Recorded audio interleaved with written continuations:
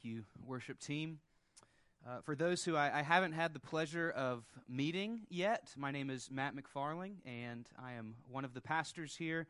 I've had the privilege of preaching for you twice before, but this is the first time I've had the privilege of preaching as one of your pastors. So thank you for giving me. Thank you.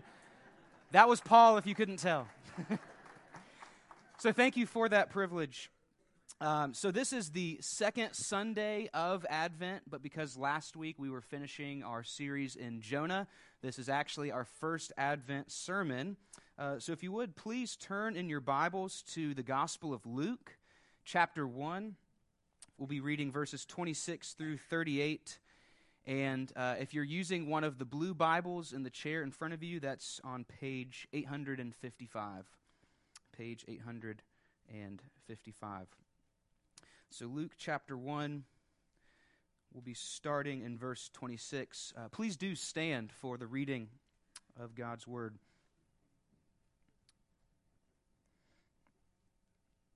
Hear the word of the Lord.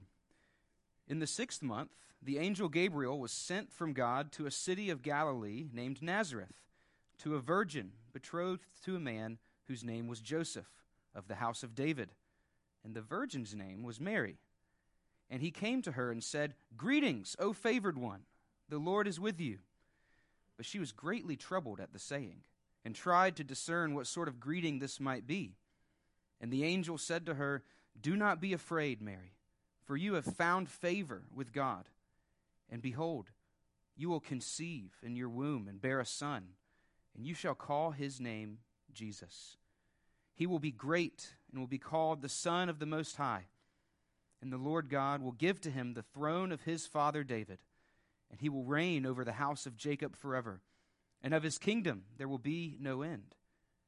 And Mary said to the angel, "How will this be, since I am a virgin?" And the angel answered her, "The Holy Spirit will come upon you, and the power of the Most High will overshadow you. Therefore the child to be born will be called Holy, the Son of God. And behold, your relative Elizabeth in her old age has also conceived a son. And this is the 6th month with her who was called barren. For nothing will be impossible with God." And Mary said, "Behold, I am the servant of the Lord. Let it be to me according to your word." And the angel departed from her. Thus ends the reading of God's holy, inspired, and inerrant word. Please do take a seat and spend a moment to reflect on it.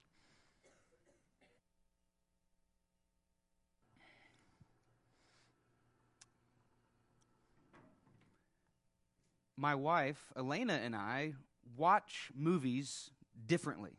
I don't know if other couples are the same way. But we can watch the same movie at the same time, but the way we experience what's on the screen and the way we process it emotionally is very different, especially if the movie is suspenseful or intense, like an action thriller. For Elena, the tension and the stress become very real. And I'm not picking on her, I promise. The tension and the stress become very real, and intense or disturbing scenes might sit with her for minutes, even hours after watching. But for me, most of the time, after the movie is done, it has little to no lasting effect on my emotions. So Elena's often been curious of how I can move on so quickly and go back to my normal routine of life. And I'm sure the answer to that is multifaceted, has a lot of factors. Part of it could be that I was a film major at UNCW, so I can kind of focus on technical aspects of film like lighting or sound design, editing. But the simplest way I can put it is I'm good at distancing myself. Deep down, I can remind myself that it's just a story.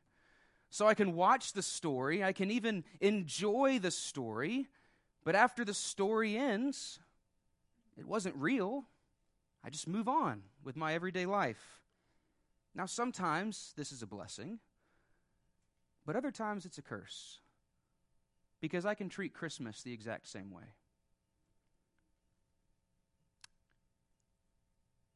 if you're like me, sometimes you're good at distancing yourself from the Christmas story.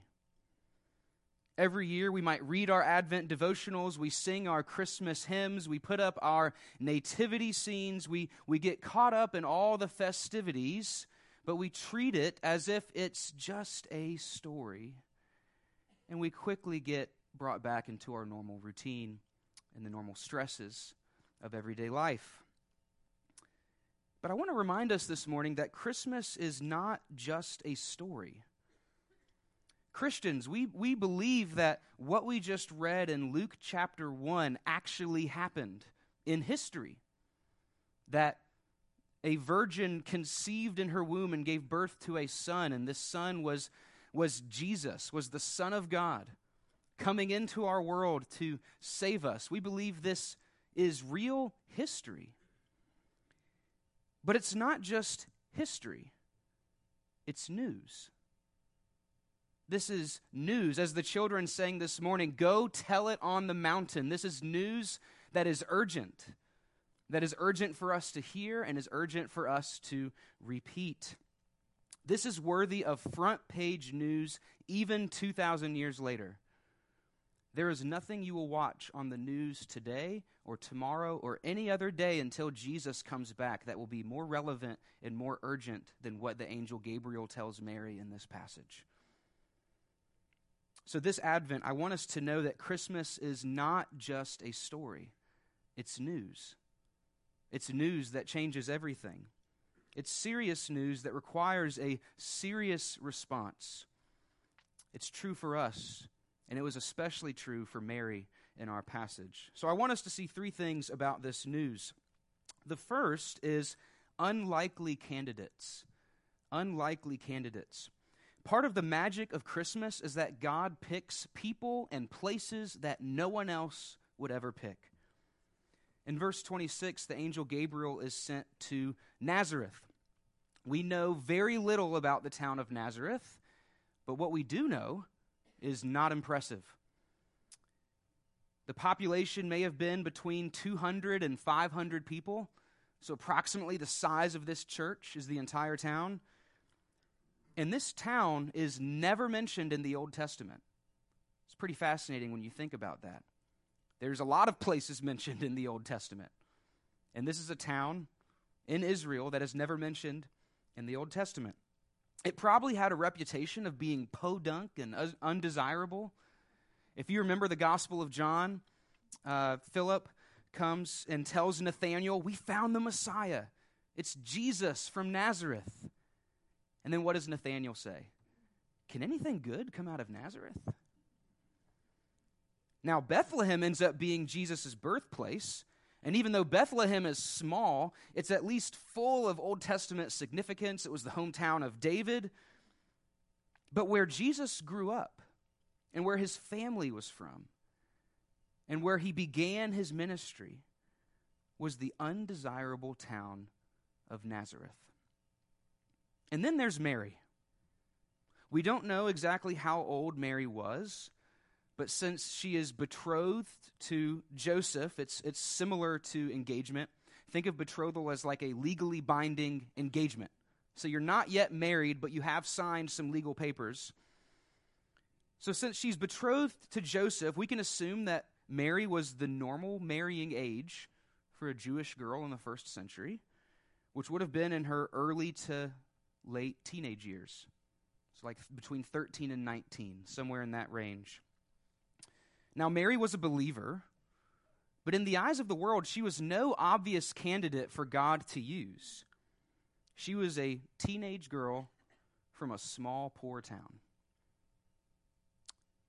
Now, I've before coming here, I worked in youth ministry at another church. And you can imagine a little over a year ago when our first son, our only son, Bridger, was born, what did every teenage girl in that youth group want to do? They wanted to babysit. I have nothing against teenage girls, but personally I have a lot of trouble having a teenage girl babysit my son. And yet for God to choose a teenager who's never been a mother before, no mommy blog wisdom to raise the Son of God. It's a story only God would write. A question that gets asked a lot, and it's a good question if you've never asked it, is why did God decide to place Christ in a poor family from Nazareth rather than an influential family in somewhere very important, like let's say Jerusalem? Ponder that question and see where it takes you. There are many answers that you could say to that question, but one of them is this. It was a display of how low Christ was willing to go. It was a demonstration that the gospel is for all people. This good news wasn't coming only to the rich, to the influential, to the ones with so-called knowledge, but was coming to the poor and to the outcasts, so much so that the Son of God became an outcast. God uses unlikely candidates. The second is undeserved grace. Undeserved grace. When Gabriel appears to Mary, he says in verse 28, "Greetings, O favored one, the Lord is with you." Now that word for favored in the Greek, "O favored one," is the same word we get the word grace from. It's the same word in Greek. So to be someone that's favored is to be someone that receives grace. It could be from a fellow human being, or in this case, grace from God. And Gabriel repeats this in verse 31. You have found favor or found grace with God. And that should leave us wondering, how did Mary find favor with God? Boy, I would really like favor with God. And this phrase, to find favor, is found all throughout the Old Testament. Again, sometimes from human to human, other times, like in the case of Noah, between human and God. And one commentator noted, every instance this phrase is used, the person who found grace or found favor was never actually looking for it. Instead, grace found them. The second point of this sermon is undeserved grace, but there really is no other kind of grace, is there? Grace is, by definition, the undeserved love of God. Now, in the 400s AD, there is a theologian named Jerome who translated the Bible into Latin. It's what's commonly known as the Vulgate. If you ever heard of the Latin Vulgate, this is what Jerome translated. And in the Vulgate, he translated this phrase, "O favored one," in verse 28 as full of grace. And this might be starting to sound familiar to you because over the years, Roman Catholics took this translation and turned it into a prayer to Mary, saying, "Hail Mary, full of grace." And this didn't happen all at once. It wasn't necessarily Jerome's fault. He just worded it a certain way, and then theologians over the years took the wording and took it to mean something else. But as Catholic theology developed over the years, Mary started to be seen as another mediator, as a dispenser of grace. She's been called the mediatrix of all graces. She began to be viewed as one who gives grace. So the idea is, well, how do we get to the Father? We get to the Father through Jesus. Well, how do we get to Jesus? We get to Jesus through Mary. So we need Mary to give us grace to get to Jesus, and so on. That is according to some Roman Catholic theologians. But that is not how the Scripture describes Mary. Nowhere here or nowhere else in Scripture, Mary is described as a dispenser of grace. Here, she is only a recipient of grace. She is only one who receives grace. And there is no grace where there is no sin. It's safe to assume Mary was godly, perhaps even devout, but she wasn't sinless. She was a sinner in need of forgiveness like every other human being born since Adam. She needed God's grace, and God gave her grace. Now, don't hear me say we should regard Mary as a nobody, Sometimes evangelicals are guilty of that. Mary had the greatest privilege that we could ever imagine. But what we are saying is that even this privilege to carry Christ in her womb was not something that she earned by her own devotion or even by her own willingness, but she received as a gift of God's undeserved grace. There's grace for Mary in this passage, but there's also grace for us. Look at verse 31. Gabriel says, "Behold, you will conceive in your womb and bear a son, and you shall call his name Jesus." The name Jesus was a pretty common name, but it is also a name that was packed with meaning. The Hebrew would have been Yeshua, which is what we know as Joshua. And the name means Yahweh is salvation, or Yahweh saves. Either one can work. Remember Joshua in the Old Testament? He was the successor to Moses. He led God's people after Moses passed away. And Joshua, he saved God's people by conquering the enemy and leading them into the promised land. That was a type of salvation that God's people experienced. And God's people in the first century, in Mary's time, were hungry for a second Joshua.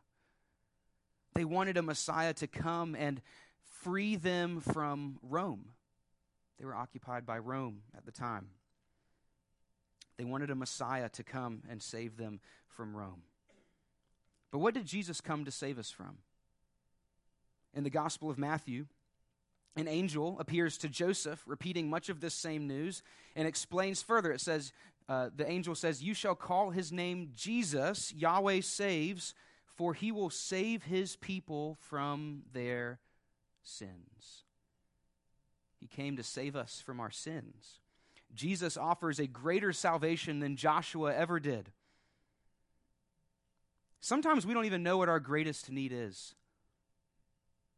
I'm sure they would have loved to hear the news of someone coming to save them from Rome. But rather than the need that was most obvious to them, Jesus came to save them from their greatest threat that they might have not even been aware of, the threat of their own sin. He came to save us from our sin. Like Mary, we are sinners in need of a Savior, and we can only be saved by God's grace. A preacher named Sinclair Ferguson once said, "Grace is not a thing. Grace is a person, and his name is Jesus." Grace is a person, and his name is Jesus. So embrace Jesus as your Savior, and you will be saved from your sins. That is the simple and beautiful news of Christmas. Christmas is news of undeserved grace. Third is unstoppable power. Unstoppable power. Jesus entered our world in a lowly state. He entered our world in poverty, in a no-name town, but he was destined to be king. Look what Gabriel says in verse 32. He says, "He will be great and will be called the Son of the Most High. And the Lord God will give to him the throne of his father David, and he will reign over the house of Jacob forever. And of his kingdom there will be no end." Yet again, this is a reference back to the Old Testament. In the book of 2 Samuel, if you're familiar, in the book of 2 Samuel, God promises to David that there'll be a king, a descendant of David that will reign on David's throne forever. And even more specific, that this king would be called the Son of God. But as history played out, there were a few dozen terrible kings, and the entire nation turned away from God, so David's throne was empty for 600 years. For 600 years, there was no king in Judah or in Israel. Just as a reference point, that's over twice as long as this nation, the United States, has existed as a nation. 600 years. And during that time, the people were occupied or exiled by multiple oppressive kingdoms, one after another. Times were dark for God's people. And you can imagine they're thinking, has God given up on us? Has God forsaken us? Gabriel says, thank God, that the answer is no. As we just sang, God is faithful to his promises. God still had a promise to keep. And this child, Jesus, would reign as king forever, and his kingdom would have no end. Christmas is not only news of a little baby Jesus, but it's news of a victorious King Jesus who rules and reigns over us and defends us from our enemies. It's news of the coming King. Now, Christ's reign as King is a glorious display of power. But the greatest display of power that we see in our passage actually happens on a microscopic scale. Gabriel has told Mary that she will conceive and give birth to a son, but Mary knows enough about the human body to ask in verse 34, how will this be, since I am a virgin? There's nothing suggesting that Mary was a virgin forever. She eventually married Joseph, and they had other sons that were half-brothers of Jesus. But she was a virgin at this point and unmarried at this point, and she's asking, how will this be? She was so amazed, she just had to ask how. And this is probably a question of amazement rather than a question of distrust. And in verse 35, the angel answers her. He says, the Holy Spirit will come upon you, and the power of the Most High will overshadow you. Therefore, the child to be born will be called Holy, the Son of God. The child in her womb is the Son of God. The child in her womb is none other than God himself. And this is a fulfillment of the prophecy in Isaiah, which came over 700 years earlier, that read, behold, the virgin shall conceive and bear a son, and shall call his name Emmanuel, which means God with us. Oh, God is with us. God indeed was with Mary. God dwelled in Mary's womb. And this is what we call the incarnation. The incarnation.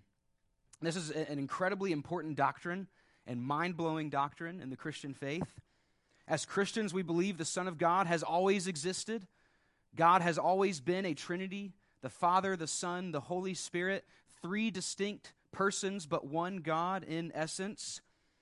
And in the incarnation, 2,000 years ago, the Son of God took on human existence. He took on human flesh and a human nature. He had a human mind and human emotions. He took on full humanity. But I want to think about this morning, is that when the Son of God took on human flesh, he did not begin his human life as a man, or not even as a fully developed baby. The Son of God began his human life at conception, which is a fertilized egg. And I was so curious, I looked this up, and according to the source that I found, at 3 weeks pregnancy, a fertilized egg is 1/10 of a millimeter. The Son of God became 1/10 of a millimeter.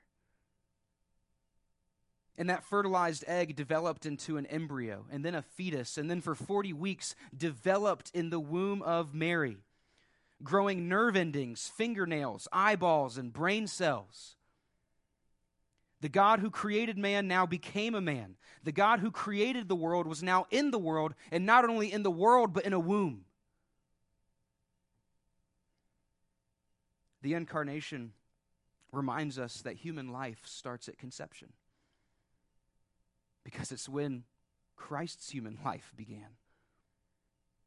He'd always existed. He's existed from all eternity, before there was time, before there was creation. But the way he came into the world was in the womb of the Virgin Mary. Think about the power that's on display in this miracle. the eternal Son of God, the creator of the universe, the one who is perfect, infinite, eternal, and unchangeable, emptied himself and tabernacled in the womb of Mary, taking on the most fragile form of human existence to come to us. And even as he developed in her womb, he upheld the universe by the word of his power. That is the incredible power of the incarnation, truly God and truly man. So how can this be? How can this thing that we just described really come to pass?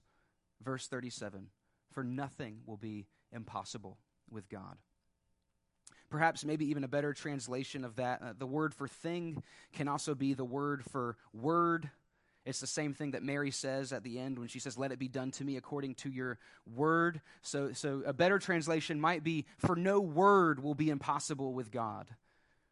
Nothing that God speaks will not actually happen. What God says, he does. What he promises, he fulfills. So Gabriel came to Mary with news that changed everything. You can imagine being on the receiving end of this news for the first time. This is serious news that demands a serious response. It's not meant to just be a story that we move on from. So what should our response be? Well, let's look at Mary's response. In verse 29, it says, Mary was greatly troubled when the angel first visited her. Now, why was Mary troubled? In the Christmas play this afternoon, I haven't read the script ahead of time, but I'm assuming at one point we'll see an angel, and that angel will probably be a beautiful child dressed in a white sheet with a gold tinsel halo over their head, and we're just gonna be gushing with adoration over this beautiful child.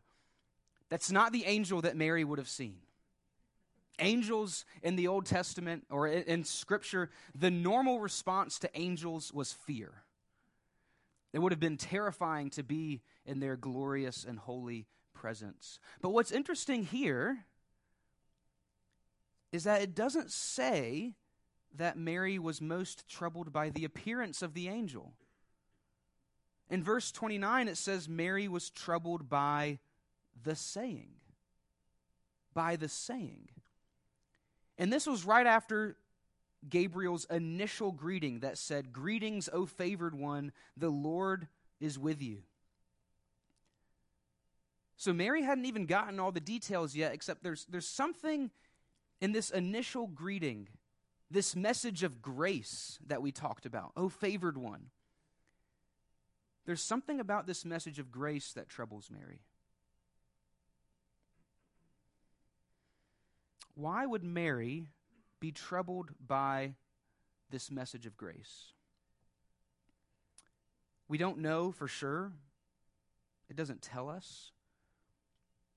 But putting ourselves in her shoes for a moment, it could be that she knew this, that grace is free, but it's not cheap. And that something that required an angelic visit to her, even if it was good news, was going to cost her something. And for Mary, it cost her more than many of us could ever imagine. This news cost Mary any hope she had of ever having a normal life. It could have cost her her marriage. In the Gospel of Matthew, it tells us that Joseph was considering divorcing Mary until an angel also visited him and set the record straight. It cost her her comfort, and it brought her incredible pain as she saw her 33-year-old son innocent and hanging from a criminal's cross until he died. The Bible says a sword pierced her own soul.